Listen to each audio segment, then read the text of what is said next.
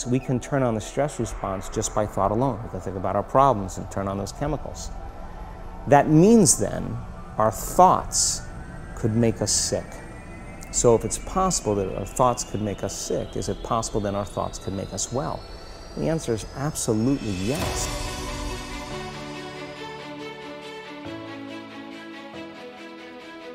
You're listening to the Weekly Call podcast with Austin, Amber, and John. Welcome. It's enormously important that you do have the right friends. If they make you a better person than you otherwise would be, that's the ultimate gift. It deals, for the most part, with success. It deals with people who you started your life off with and what success does to them. People look at you strange saying you changed, like you worked that hard to stay the same, like you're doing all this for a reason. Remind yourself, this fight that you're in, this is what will make you stronger. Hey guys, welcome back to another episode of the Weekly Call.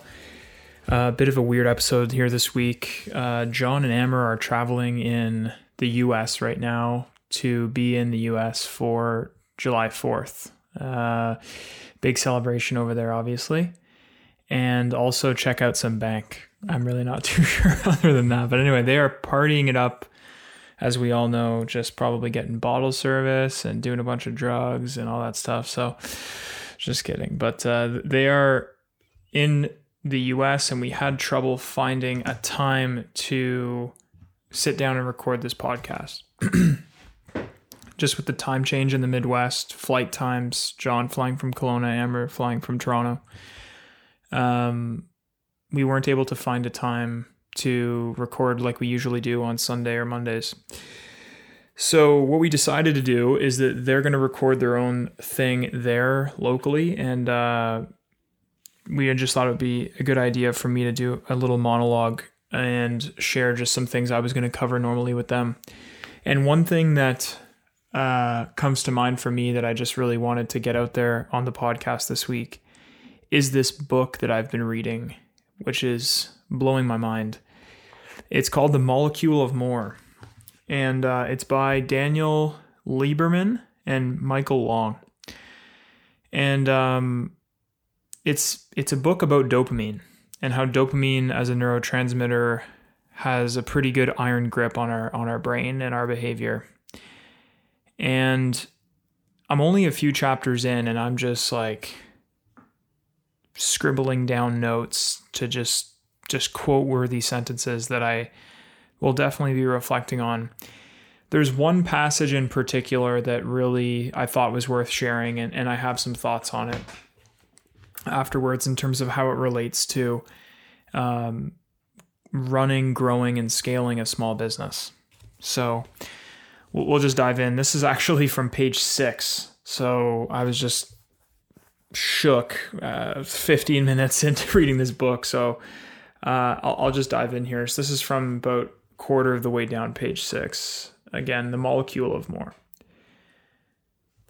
We constantly make predictions about what's coming next, from what time we can leave work to how much money we expect to find when we check our balance at the ATM.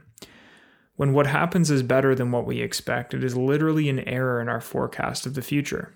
Maybe we get to leave work early, or we find $100 in checking than we expected. That happy error is what launches dopamine into action. It's not the extra time or the extra money themselves. It's the thrill of the unexpected good news. In fact, the mere possibility of a reward prediction error is enough for dopamine to swing into action. Imagine you're walking to work on a familiar street, one you've traveled many times before. All of a sudden, you notice that a bakery has opened, one you've never seen. You immediately want to go in and see what they have. That's dopamine taking charge, and it produces a feeling different from enjoying how something tastes, feels, or looks. It's the pleasure of anticipation, the possibility of something unfamiliar and better. You're excited about the bakery, yet you haven't even eaten any of their pastries, sampled any of their coffee, or even seen how it looks inside. You just go in and order a cup of dark roast and a croissant. You take a sip of coffee. The complex flavors play across your tongue. It's the best you've ever had. Next, you have to take a bite of the croissant. It's buttery and flaky, exactly like the one you had years ago at a cafe in Paris. Now, how do you feel? Maybe that your life is a little better with this new way to start your day? From now on, you're going to come here every morning for breakfast and have the best coffee and the flakiest croissant in the city. You'll tell your friends about it, probably more than they care to hear. You'll buy a mug with the cafe's name on it. You'll even be more excited to start your day because, well, that awesome cafe. That's why. That is dopamine in action. It's as if you've fallen in love with the cafe. Yet sometimes when we get things we want, it's not as pleasant as we expect. Dopaminergic excitement, that is, the thrill of anticipation, doesn't last forever. Because eventually the future becomes the present. The thrilling mystery of the unknown becomes the boring familiarity of the everyday. At which point dopamine's job is done, and the letdown sets in.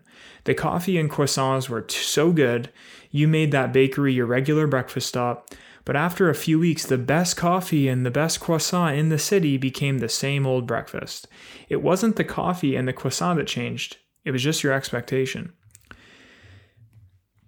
In the same way that Samantha and Sean, characters that are referenced throughout the book, were obsessed with each other in their relationship, became utterly familiar. When things became part of the daily routine, there is no more reward prediction error, and dopamine is no longer triggered to give you those feelings of excitement. Sean and Samantha surprised each other in a sea of anonymous faces at a bar, obsessed over each other until their imagination of never-ending delight became the concrete experience of reality. Dopamine's job and the ability to idealize the unknown came to an end, so dopamine shut down. Passion rises when we dream of a world of possibility and fades when we are confronted by reality. When the god or goddess of love beckoning you to the boudoir becomes a sleepy spouse blowing his or her nose into a ratty Kleenex, the nature of love, the reason to stay, must change from dopaminergic dreams to something else. But what? This is a pretty interesting quote, and it was a long one, so thanks for bearing with me there. But I think those that are listening, I mean, anyone can relate to that in some way, right? Something that you were obsessed with for a short period of time because of a prediction error. A positive prediction error, meaning you were predicting less and received more in reality. As simple as walking down the same street every day and then realizing that there's something new there. That's a positive prediction error.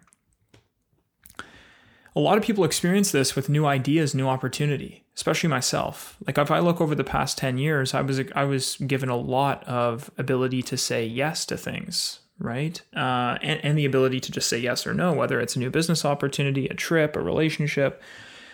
And one of the things I'm realizing, given that I tend to be more agreeable than disagreeable, is that sometimes I fall victim to positive prediction error. And I actually am now, until reading this, I was unaware how dopamine played into that.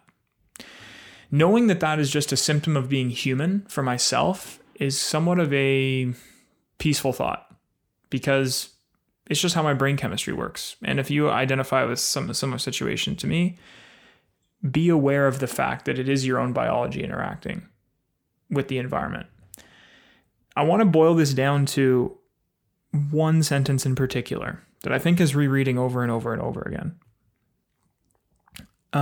Passion rises when we dream of a world of possibility and fades when we are confronted by reality. Man, you can boil that down, especially if you're in a sales role. Think about that. Passion rises when we dream of a world of possibility. The time difference between when you knock at a door and when the door is answered. That's the world of possibility. The time difference between when you make your original qualification call to a client and the appointment when you have to close them. That's the world of possibility. The time difference between asking for a contract or asking for the job and when the prospective client answers. That's the world of possibility. And that period of time, you have an expectation. And the way that your expectation is set is 100% going to influence the weight of the reality that gets presented to you. And a lot of the times on this podcast, we discuss things like, be unattached. How do you remain unattached to a desirable outcome? This is it, folks. This is it. Be aware of the fact that it's a dopaminergic response and that positive prediction error is something you can easily fall victim to. Getting confronted by reality as a business person is inevitable. It's the game you selected yourself into, for Christ's sakes. I think about all the times that I was just so hung up, I guess you could say, about a very undesirable situation coming up in the business. We went over budget on a project. We lost a project. A client canceled. Something like this, right? Something that as an owner, you're just like, oh my God, I can't believe this is happening. It's just like, it's consuming your brain, You're just like, oh man, what can I do about it? And if you're a control freak like me, you're like, oh man, I know it's my team's job to deal with it, but I just want to step in and solve it. And all these controlling, just paranoia thoughts, it can be consuming, right? Well, when you're confronted by that reality, you can easily forget that you just maybe you misset your expectation of the possibility, right? There's a world of possibility. And if you're looking for that positive prediction error and holding on to that, there can be some dangers associated with that. So as I continue to read this book, I continue to just get more and more aware of how this dopamine neurotransmitter, how this thing just has a vice grip on your mind without knowing it, and obviously you can't live without it. And as you read on to the book, there's a huge variable of how it helped us evolve.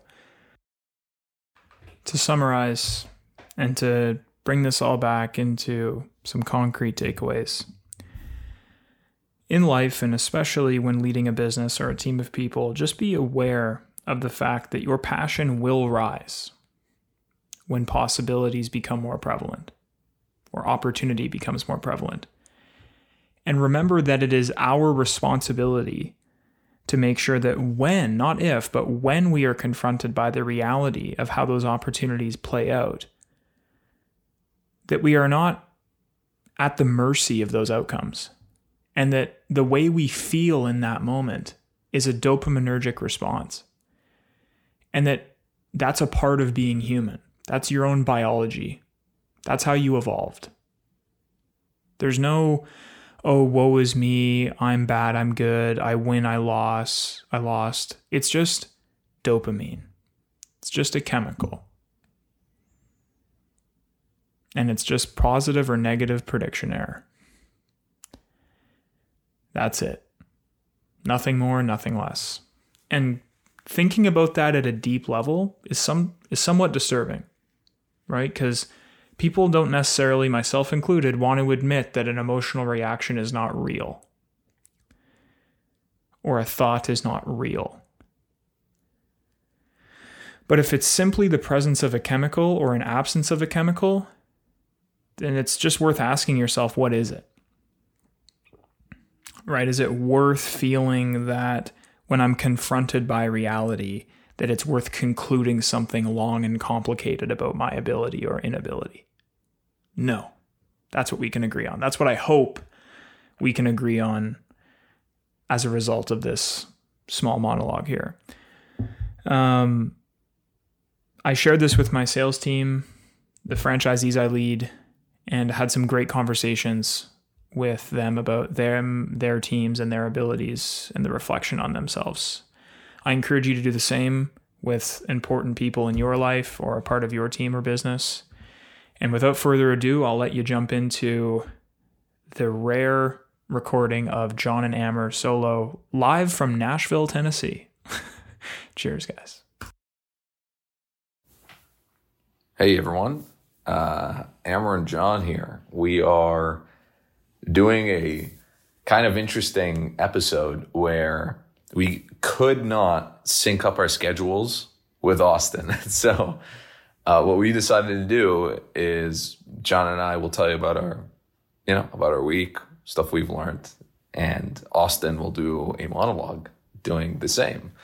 And then I'm going to stitch them together and see how that looks. So yeah, if you're listening to this, welcome. I guess for context, Amra and I are currently in Nashville, Tennessee. 4th of July. Independence Day in America. Yeah. Independence Day, exactly. Good movie. Yeah, man. It's cool to see you, as always, in person. Whenever I see you, it feels very natural. It doesn't, like, it seems You're surreal. just tall, you know? I was going to say you seem short. No. You know, it's interesting though, because like when I listen to you on the podcast, I have no association with like your height or anything like that. Like I just see your face. And so whenever I see you in person, it is a bit of like a shock, because I feel like you'd be like this tall, like big guy. You know? You're making, dude, stand up right now. You're making it sound like I'm like 5'4". No, okay. Just for reference, he's not a short individual. He's probably like 5'9". What are you talking about? No. Okay. Either way. Yeah. What's your thoughts on Nashville? So No, it's good, but like it's okay, very you wanna nice. hit the week first. Well, no, it was because John didn't come alone. I saw Trisha Okay. for the first time in my life in person. And on her finger was the most drippiest of rings. It was ridiculous. If you imagine, I guess if you're watching this, if you imagine, let's say like Travis Scott had the option. He was just banned from wearing any jewelry and was forced to only pick like a ring that he would wear. You know he's gonna ice it out to the brim. That's Trisha's ring. It's a fucking badass ring. It's not bad. Isn't that a safety concern? Like, have you ever thought about that? Yeah, no. So we have a safety protocol. So Trish and I have like a code word, which I'm not going to tell you. Well, obviously, it's code. Yeah, it's a code word. Yeah, we have a code word where if I feel like the environment that we're in is not conducive for her having like a house on her fucking finger, then she's got to flip it around. So she can just turn it so that it's just a gold, because on the one side, like it's the diamonds actually purposely end around 45%, 50% of the way down the ring, so that she has the option of flipping it, and then so that it's actually like on the reverse side of her finger, and then she can just curl her into a fist, so it's just this gold band, which is not really, no one's going to pick up on a gold band, and then the diamond's hidden inside her closed fist. Why not just take it off? Well, I mean, sure, but I mean, like sometimes you're just in an environment where you find yourself in a situation like where you're like, okay, this is sketchy. Flip it around, close your fist. Then you know you have it in your hand. It's hard to steal it off your finger. You can close your fist, right? Like, yeah, true. Actually, you can get pickpocketed and things like that.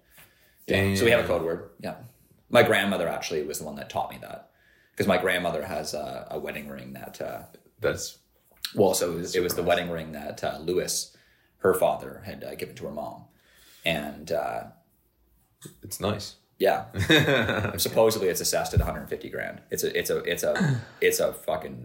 That's a ring. It's a baby ring compared to that one. Whoa. So yeah, my grandmother taught me this protocol for. Does she also have a covert side to her ring? Yeah. Interesting. Yeah, and then actually inside, one thing that I always forget about telling people is actually inside of the ring it's inscribed "E pluribus unum," which means out of many, one. Yeah, that's cool. I think he told us that. It was also the founding statement of America. It sounds familiar. Mm-hmm. Is that on the $1 bill? I don't know which dollar bill it's on, but yeah. Yeah, cool.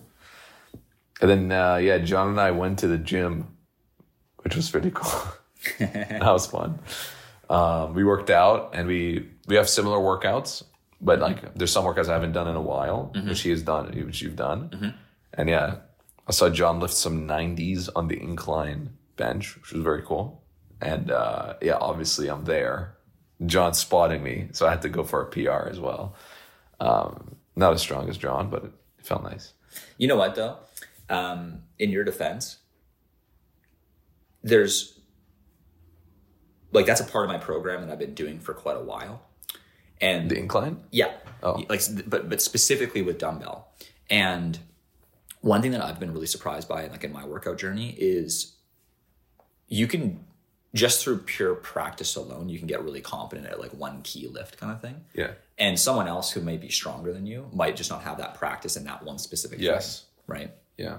I actually feel the same about incline. I feel like you're 2 months ahead of me. Yeah, no, fair play. Well, yeah, well, actually probably exactly 2 months, because from my experience, it's been about 5 pounds a month is what I can add on average. Oh, there you go. Yeah. So I'm probably about 2 months away from hitting 100. No, but I hit 80s for 8, so I could hit 90s for like maybe 4 or 3. Probably not. 10 pounds is a lot to add on an incline. I think that 85s. Yeah, 85 for 85s. sure. No, yeah, because like I only do like 4 to 6, and then when I hit 6, I go up. Oh. Yeah, so like mine. Wow, this is gonna get a little nuanced, but either way, yeah, I'm either going up in reps, and if I hit the upper range of my rep range, then I go up in weight. Nice. And so every week I'm either doing more reps or more weight. Yeah. Unless you just have an off day or something like that, which it does happen. Happened last week, yeah. And then we went to Truxton. And why don't you tell the viewers at home what Truxton is and why we went there? Well, okay, so I don't know if I don't know if we had talked about that, but basically there's a bank that I'm a shareholder in, and I just thought it'd be kind of cool to just to see it and get a photo. And did I leak it? Well, it doesn't really matter. Okay. I mean, most people could buy it anyways, but yeah, it was just I thought it was really cool, but because Amber had always suggested that, hey, like, why don't you go and see your investments? Like, why don't you actually go spend some time in the city, get a vibe for it or whatever. Yeah. And I thought it was really interesting that like so one, I definitely want to adopt that. Like I definitely certainly for some of the smaller investments for sure. I would want like smaller as in like this is a one location bank. Right? Yeah. Like I don't think I would need. You're not going to go to Apple headquarters. I wouldn't feel the need like for Bank of Hawaii. I wouldn't have felt the need to like go to Hawaii. That'd be the ultimate excuse. It's like Trisha, honey, we got to go to Hawaii. But it is actually a good fit actually for myself and Trisha, because Trisha loves to travel and I actually don't like traveling. Yeah.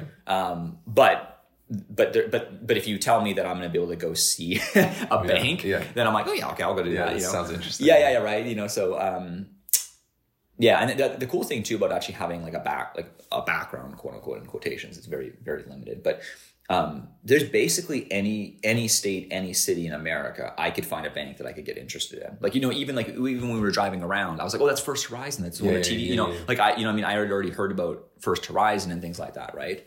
And I also had known about some other banks, because of course, if I'm going to buy a bank and become a shareholder in a bank in Nashville, I'm going to want to look at other banks in the area and see what kind of market should they have the deposits and things like that. Well, they're not comparisons because this is a private bank and it's just a completely different thing than other banks. It's actually a completely different business model. That'd be like comparing like a residential painting company that specializes in like repaints exterior with one that only does new construction interior. It's just two different models. Like it wouldn't be a fair comparison. So why would you look at them? Just the market share of deposits. Yeah, market share of deposits, like the call reports. But also, I was trying to find other private banks in Tennessee. But I had come upon First Horizon, which I'm not a shareholder in or anything like that, and I hadn't even really considered buying it. But it just I thought it was interesting because I personally bank with TD in Canada, and TD's been my bank for like a decade. So I have like an emotional connection to that, like in the sense it's been my bank of choice. Yeah, and you bank with TD. Yeah, it's a good bank. Great quality, good service. Yeah, no, I really like it. I think it has the best investing platform, period. I think it's the best brokerage house in Canada. Yeah, like I've tried a bunch of different brokerages. I think they have the best one. Yeah. Mainly because they're actually very US dominant. And so they make it a lot easier to invest in US companies. Either way, like they have access to a lot more OTC markets than RBC, for example. Like when I was like looking at Trisha's ability to buy, my ability to buy was far greater on TD. That they had more listings, kind of thing. Yeah. But either way, that's how I'd heard about this First Horizon buyout. And then I was like following it because anytime there's like a merger or like a spinoff, like I always just kind of get interested. If it's within my circle of competence, Yeah, like the Blizzard Activision one. It was just too. No, that was way above my pay grade. But because there's just too big of companies. But like, for example, like there's a spinoff happening right now, or it's scheduled to happen in Canada, which is, so there's tech. So when I was young, Nelson, there was a company called Kaminko. And Kaminko is what was and is, I'm pretty sure still, the largest lead smelter in North America. Oh. And it's in Trail, BC, which just happens to be an hour and a half from Nelson. And I'd always heard of Cominco. I've been to Trail many times. Brady's from Trail. Oh. Brady and Kyle, they actually used to work at Cominco. Oh. Yeah, Brady was a smelter? No, he was an engineer. Okay. Brady has an engineering degree. Oh. And worked as an engineer, a power engineer. How old is Brady? He's 24, 23. Oh, cool. So either way, Brady... this was before Stoneworks? Yeah, Brady... Well, how did he get recruited? I forget how he had heard about it, actually. Damn. I forget his origin story and how he got into StudentWorks, but he basically saw the path of working at Cominco Tech, which I want to finish the spin-off thought there, but he had saw the path of, because I think he was making he was basically gonna make six figures kind of thing. He was that was what his... He was on the track. No, his employment contract, I believe he was gonna make six figures. It was if he worked the job, he was gonna make six figures. And I think he might have even made six figures working for Cominco, something like that. Brady can always correct me if I'm wrong, but he was in that range, right? And because he had this power engineering degree, and from SAIT in Calgary, which is a very respectable engineering school, and he saw the path of what he looked 30 years in the future of what he would probably look like if he continued working at Cominco, and it's a lead smelter, and there's some serious health consequences to that, and he also kind of saw the people in Trail and just didn't like his future. And so that's where he decided he wanted to start a business. He wanted to get into sales kind of thing. I think he'd discover Tai Lopez, Grant Cardone, those kind of guys, and say what you will about them. The seed was planted, correct. And those guys I think are very foundational people, right? So anyway, that's how he had got into StudentWorks actually, was through that. But anyway, Cominco Tech, this is not a long conversation, but anyway, so Cominco got bought by Tech Resources, which is, I believe, the largest I guess you could say mining and minerals company in Canada. Oh. And they, so I had started looking at coal assets in America, mainly because I kind of got put onto them by Jeff at Focus Compounding. Yeah. And then I actually had bought this, Getting Out the Coal. It's this 100-year history of the coal industry in America. And it's this beautiful book, and it was put by NACCO Industries, which is a coal company. Anyway, so I got interested in coal, mainly because I also looked into railroads, and then the railroads that were cheap were the ones that transport coal. Yeah. And then that's kind of how that came about. Either way, so and then there's the personal connection with me knowing Cominco, which got bought by Tech. It was Cominco Tech, now it's just called Tech. Either way, so Tech is spinning off its coal assets to try and get a higher multiple on its mining assets. Oh. Because coal is kind of it's probably, they think at least that it's dragging down the multiple in their business, right? So they're going to spin that off. It's called, I think it's called Elk Resources. Whoa. And so I'm watching that because it's coal. No, I'm guessing that it's probably going to get underpriced because no one wants to be a shareholder. So it's going to get spun off to shareholders. And I'm guessing, and I'm going to keep an eye on it, that people are going to want to just sell off rapidly because they don't want to be a shareholder of a coal company. And for ESG reasons, a lot of the institutional owners have to sell out of the coal. So instantly underpriced. Potentially. But anyway, I'm going to keep an eye on it though. And this is, back to the First Horizon thing. I was watching the First Horizon thing because, merger arbitrage. I'm like, there's a fucking spread there between what TD was willing to pay, what they were going to agree upon, and what First Horizon was actually trading for. There was a 50% gap. So, if it closed, you were going to, it was going to close that gap, right? You're going to double your money.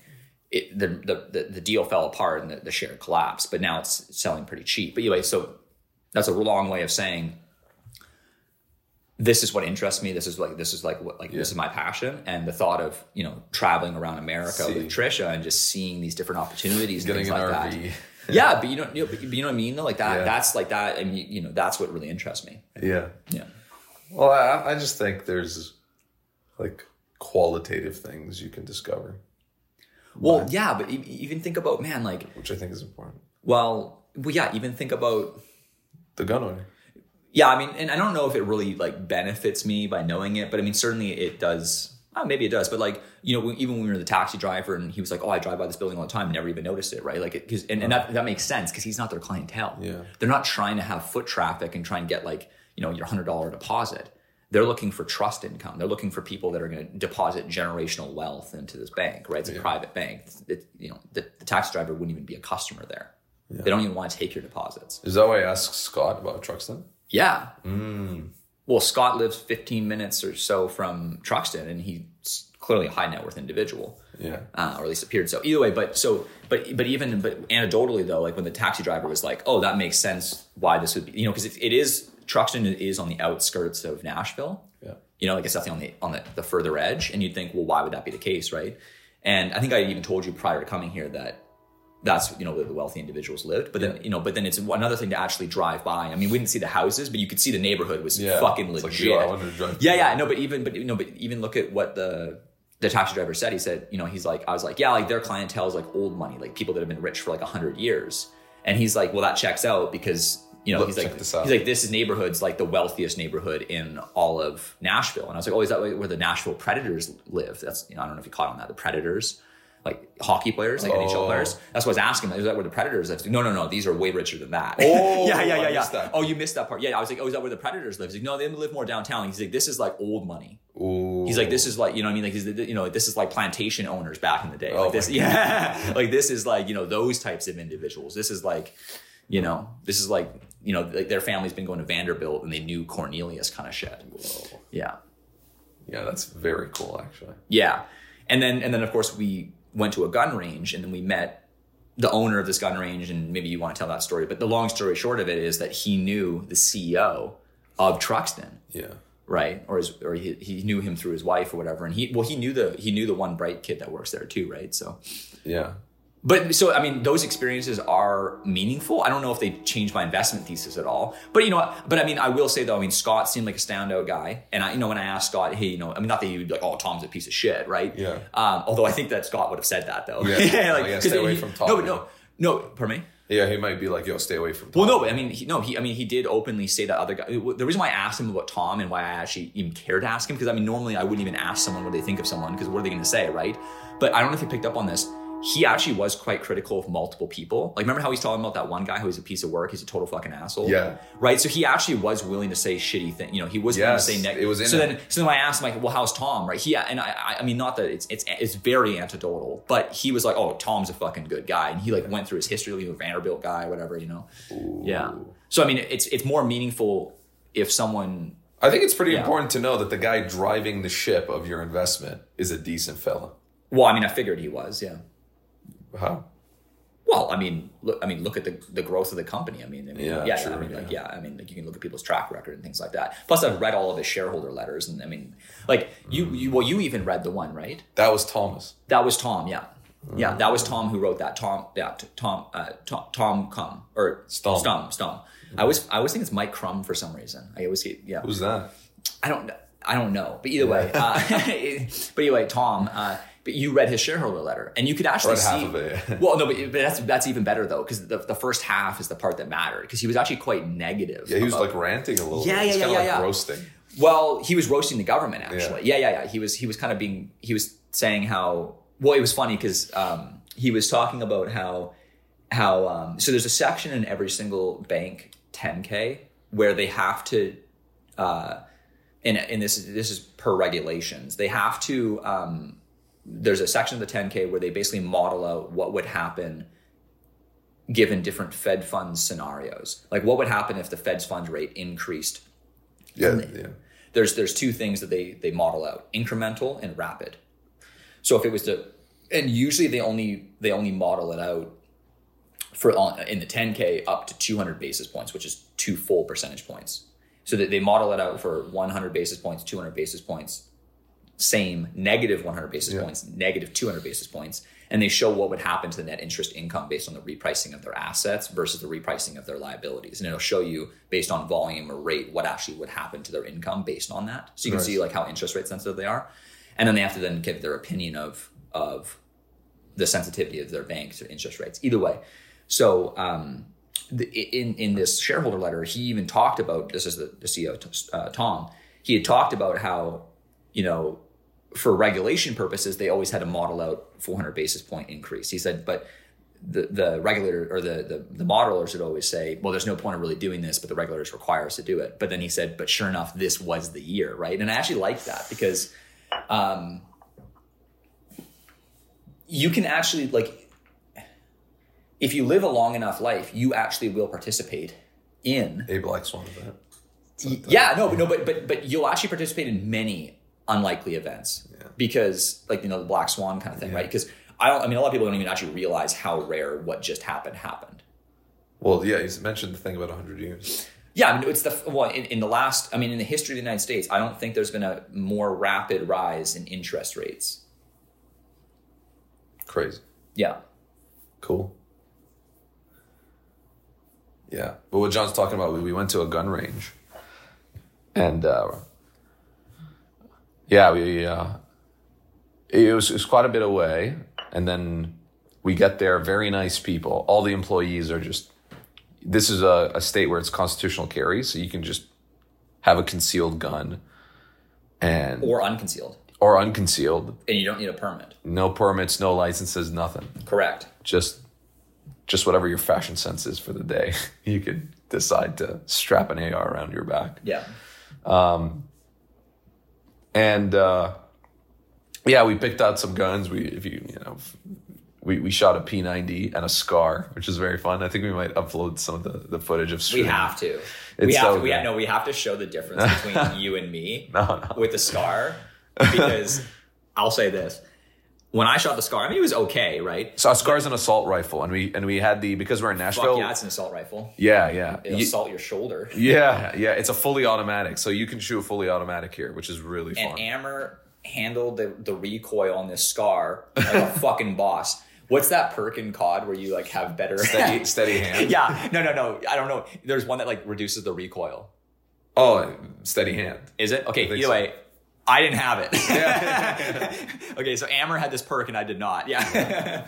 Yeah. So it was, we shot a P90, we shot a SCAR H, fully auto, and then me, John, and Talon, which we haven't even mentioned Talon. Yeah, yeah, Talon's here, yeah. Yeah, it's stand-up fella. He runs his own Stoneworks business out west. Super solid individual. Yeah. And we got a Glock 17 with a silencer. Suppressor.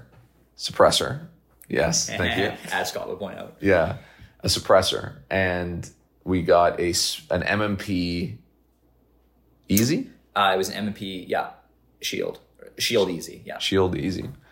And then... Which, by the way, the Smith & Wesson kind of sucked. Yeah, we weren't accurate with it at all. I don't know if the sights needed to be, like, readjusted or something. Yeah, maybe the barrel was wearing out or something like that. Yeah, no clue, but we weren't hitting any targets. Yeah, none of us were accurate with the Smith & Wesson. Yeah, so anecdotally. Crazy. Yeah. And then we had a revolver and It was a Smith & Wesson revolver.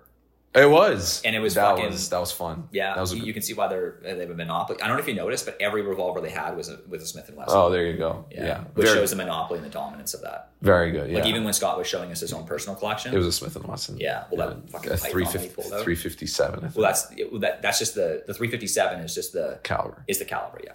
Yeah. And then the last gun we shot was the steel... Stainless steel. A 45 ACP 1911 model. Yeah. But it was a Remington 1911. 1911 is the platform. Yeah. And then every brand makes a 1911. It's kind of like think about like an SUV is the term. So 1911 is the platform.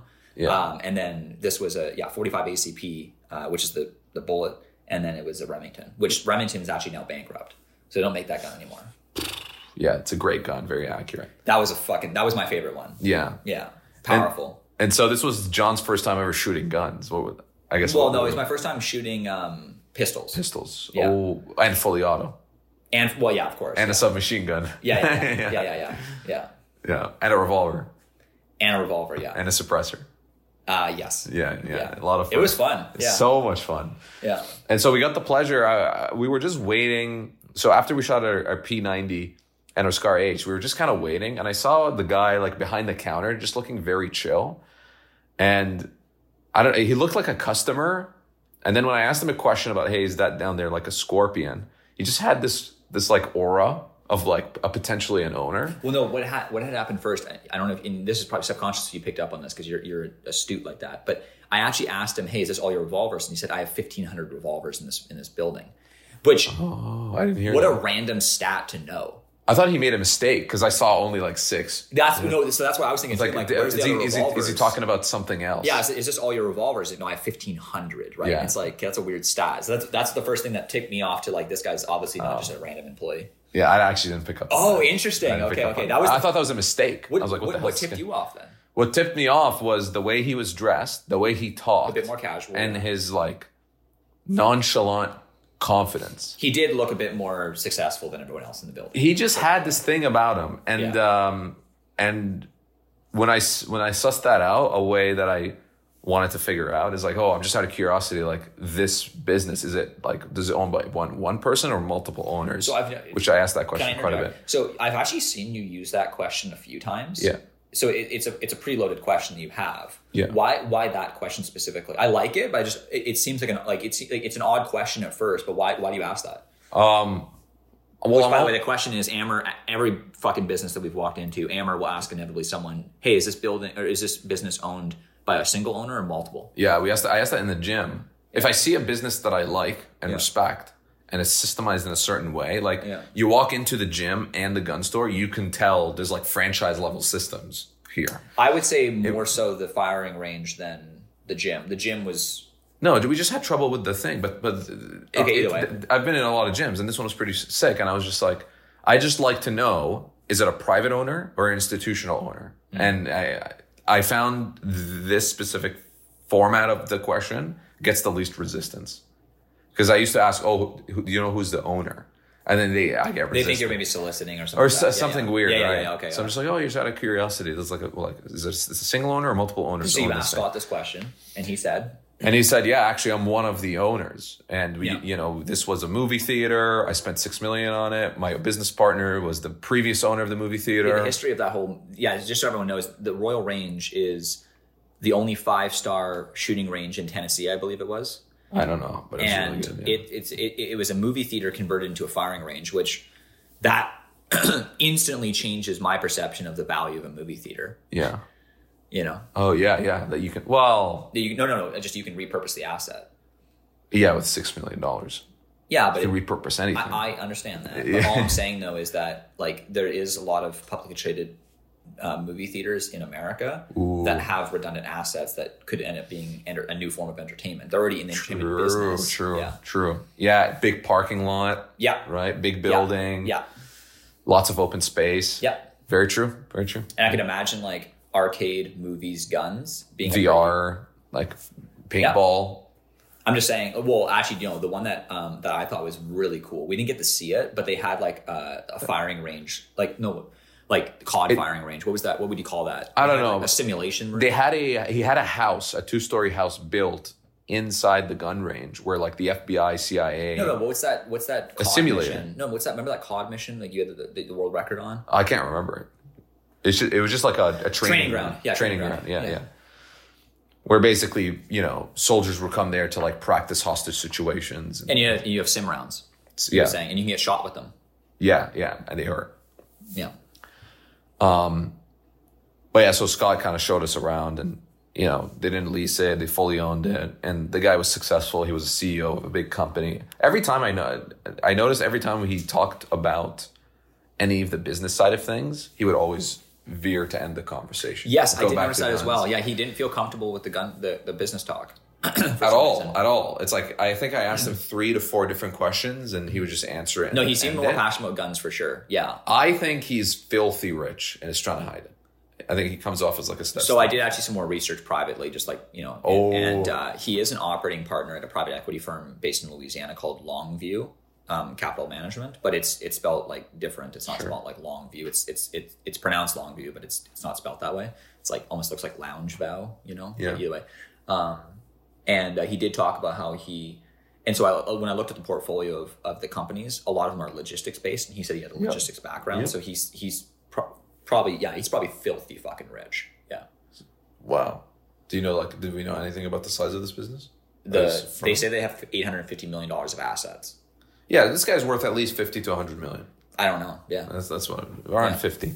Well, he was the CEO of, well, so put it this way. I mean, probably even richer than that. He was the CEO of Geodis, and I looked up Geodis, and during the time that he was CEO, they were doing $1.4 billion in revenue. When was this? 2010. And then his If wife, you adjust that to inflation, is that like 2 billion? No, it wouldn't quite double. It'd probably be like 1.8. But I don't know what. And his wife? Logistics businesses are cyclical, though. So, I mean, that might have just been high. Well, no, I was going to say that was 2010, and then he retired because his wife died of cancer. Oh, he did. Yeah. And then came back. He came back as an operating partner at a private equity firm. Yeah, which he's still the operating partner there. Yeah, just so cool. I really think it's just like one of those like downplay. Well, it was interesting too, because even when I asked him, like, do you know Truxton? He's like, you mean Truxton Financial? Like, the fact that he even knew Truxton. I mean, you think about that. When I asked the taxi driver, he's like, I don't know her Truxton. Yeah. But then this guy did. Yeah, and he's friends with the CEO. Correct, in some fashion. Yeah. Yeah, super cool. Anyways, yes, if you're wondering, did we ask him to the podcast? We did, and he immediately just basically passed us off to someone else. Just was like, hey, yo, let me get the general manager here. He's like, he was in the war. Do you think that he missed what we were asking about, though? No, he's really smart. Like, he didn't, 100%. No, but do you think that he... I remember I phrased it perfectly. Hey, me and John were talking, and we would love to pick your brain more about the business side of things. I think you've built a fantastic business. Yeah. And then he was just like, hold on, let me delegate this, which makes sense because his most valuable thing right now is his time. So and his privacy, it seems like. So, well, when you're that rich, I mean, do you really want to go on a podcast and like get more attention about yourself? And it's true. But yeah, that was the gun range, and then we went to, we saw Nashville downtown, ate some barbecue, played some darts, shuffleboard. Yeah. What else did we do? Oh yeah, we played a game. Yeah, that was a good game. Yeah, basically it's 5 players, and there's like a princess, and you have to basically get 3 love letters to her, and if you do, you get to marry the princess. So yeah, it's pretty cool. Pretty fun game. Surprisingly fun, actually. Yeah. Anything stand out to you about Nashville? Yeah, other than I personally think Nashville is cool. Like if you go to the main strip, and the city is so disorganized. Like if you ever played Roller Coaster Tycoon, you can just put up buildings anywhere next to each other, and you're just trying to maximize profit. Like that's how Nashville's set up. There's no like, at least where we are, it doesn't seem like there's a clear-cut residential area, and then the industrial area, and then the restaurants and barbershops. Yeah, definitely. It's all together. It seems like each individual goes about trying to make the best they can in the world. And it doesn't seem like there's much like city planning going on. Yeah, the city planning here is interesting. Yeah. Interesting. And yeah, just having fun seeing you in person. I want to do this as much as possible. We got some people walking in. I think we might have to wrap. Yeah, it's a short podcast, but it's going to be a short one. But any quick wins or things you learned just last week before the trip, maybe?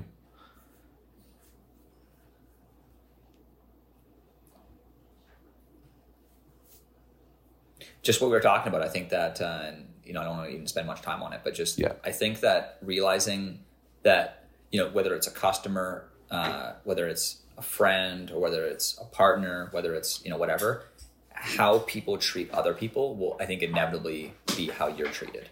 Because I think there's a naivety. There almost might be some ego attached to that, where it's like you would think that someone would treat you differently because you're you, or because based on the relationship you have with them. Yeah. But how someone treats a server, how someone treats their partner, how someone treats their friends is ultimately how they're going to treat you, because you're ultimately just another person in that person's life, and you'll just end up being. Because like if someone else entered, right, scenario, it's like you'll get replaced or something. Correct. Yeah, exactly. So I think that's actually one of the biggest lessons I learned. Yeah. My last lesson that I learned is before coming to Nashville, I went to Winnipeg and I saw the team, and one of the guys on the team, Mr. Dylan Bundy, got married, and I went to the wedding with the team, with Joe Kim, Griffin Boyd, Landon Young, and it's just so important because we do a lot of remote. Just being in person and sharing different experiences together just creates exponential more opportunity for fun. Yeah.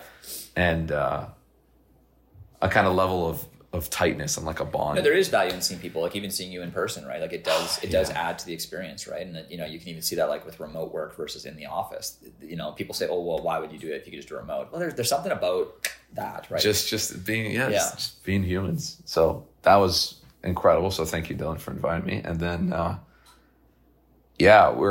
I'm currently building version 10 of my sales script. So one of the things I learned early in 2020 from the Sam Ovens course is the importance of the scientific method when you're building a business. You create a hypothesis, you test it, look at the feedback, and run it again. And it took me 2 years of just that process to figure out somewhat of the marketing, still very bad at it.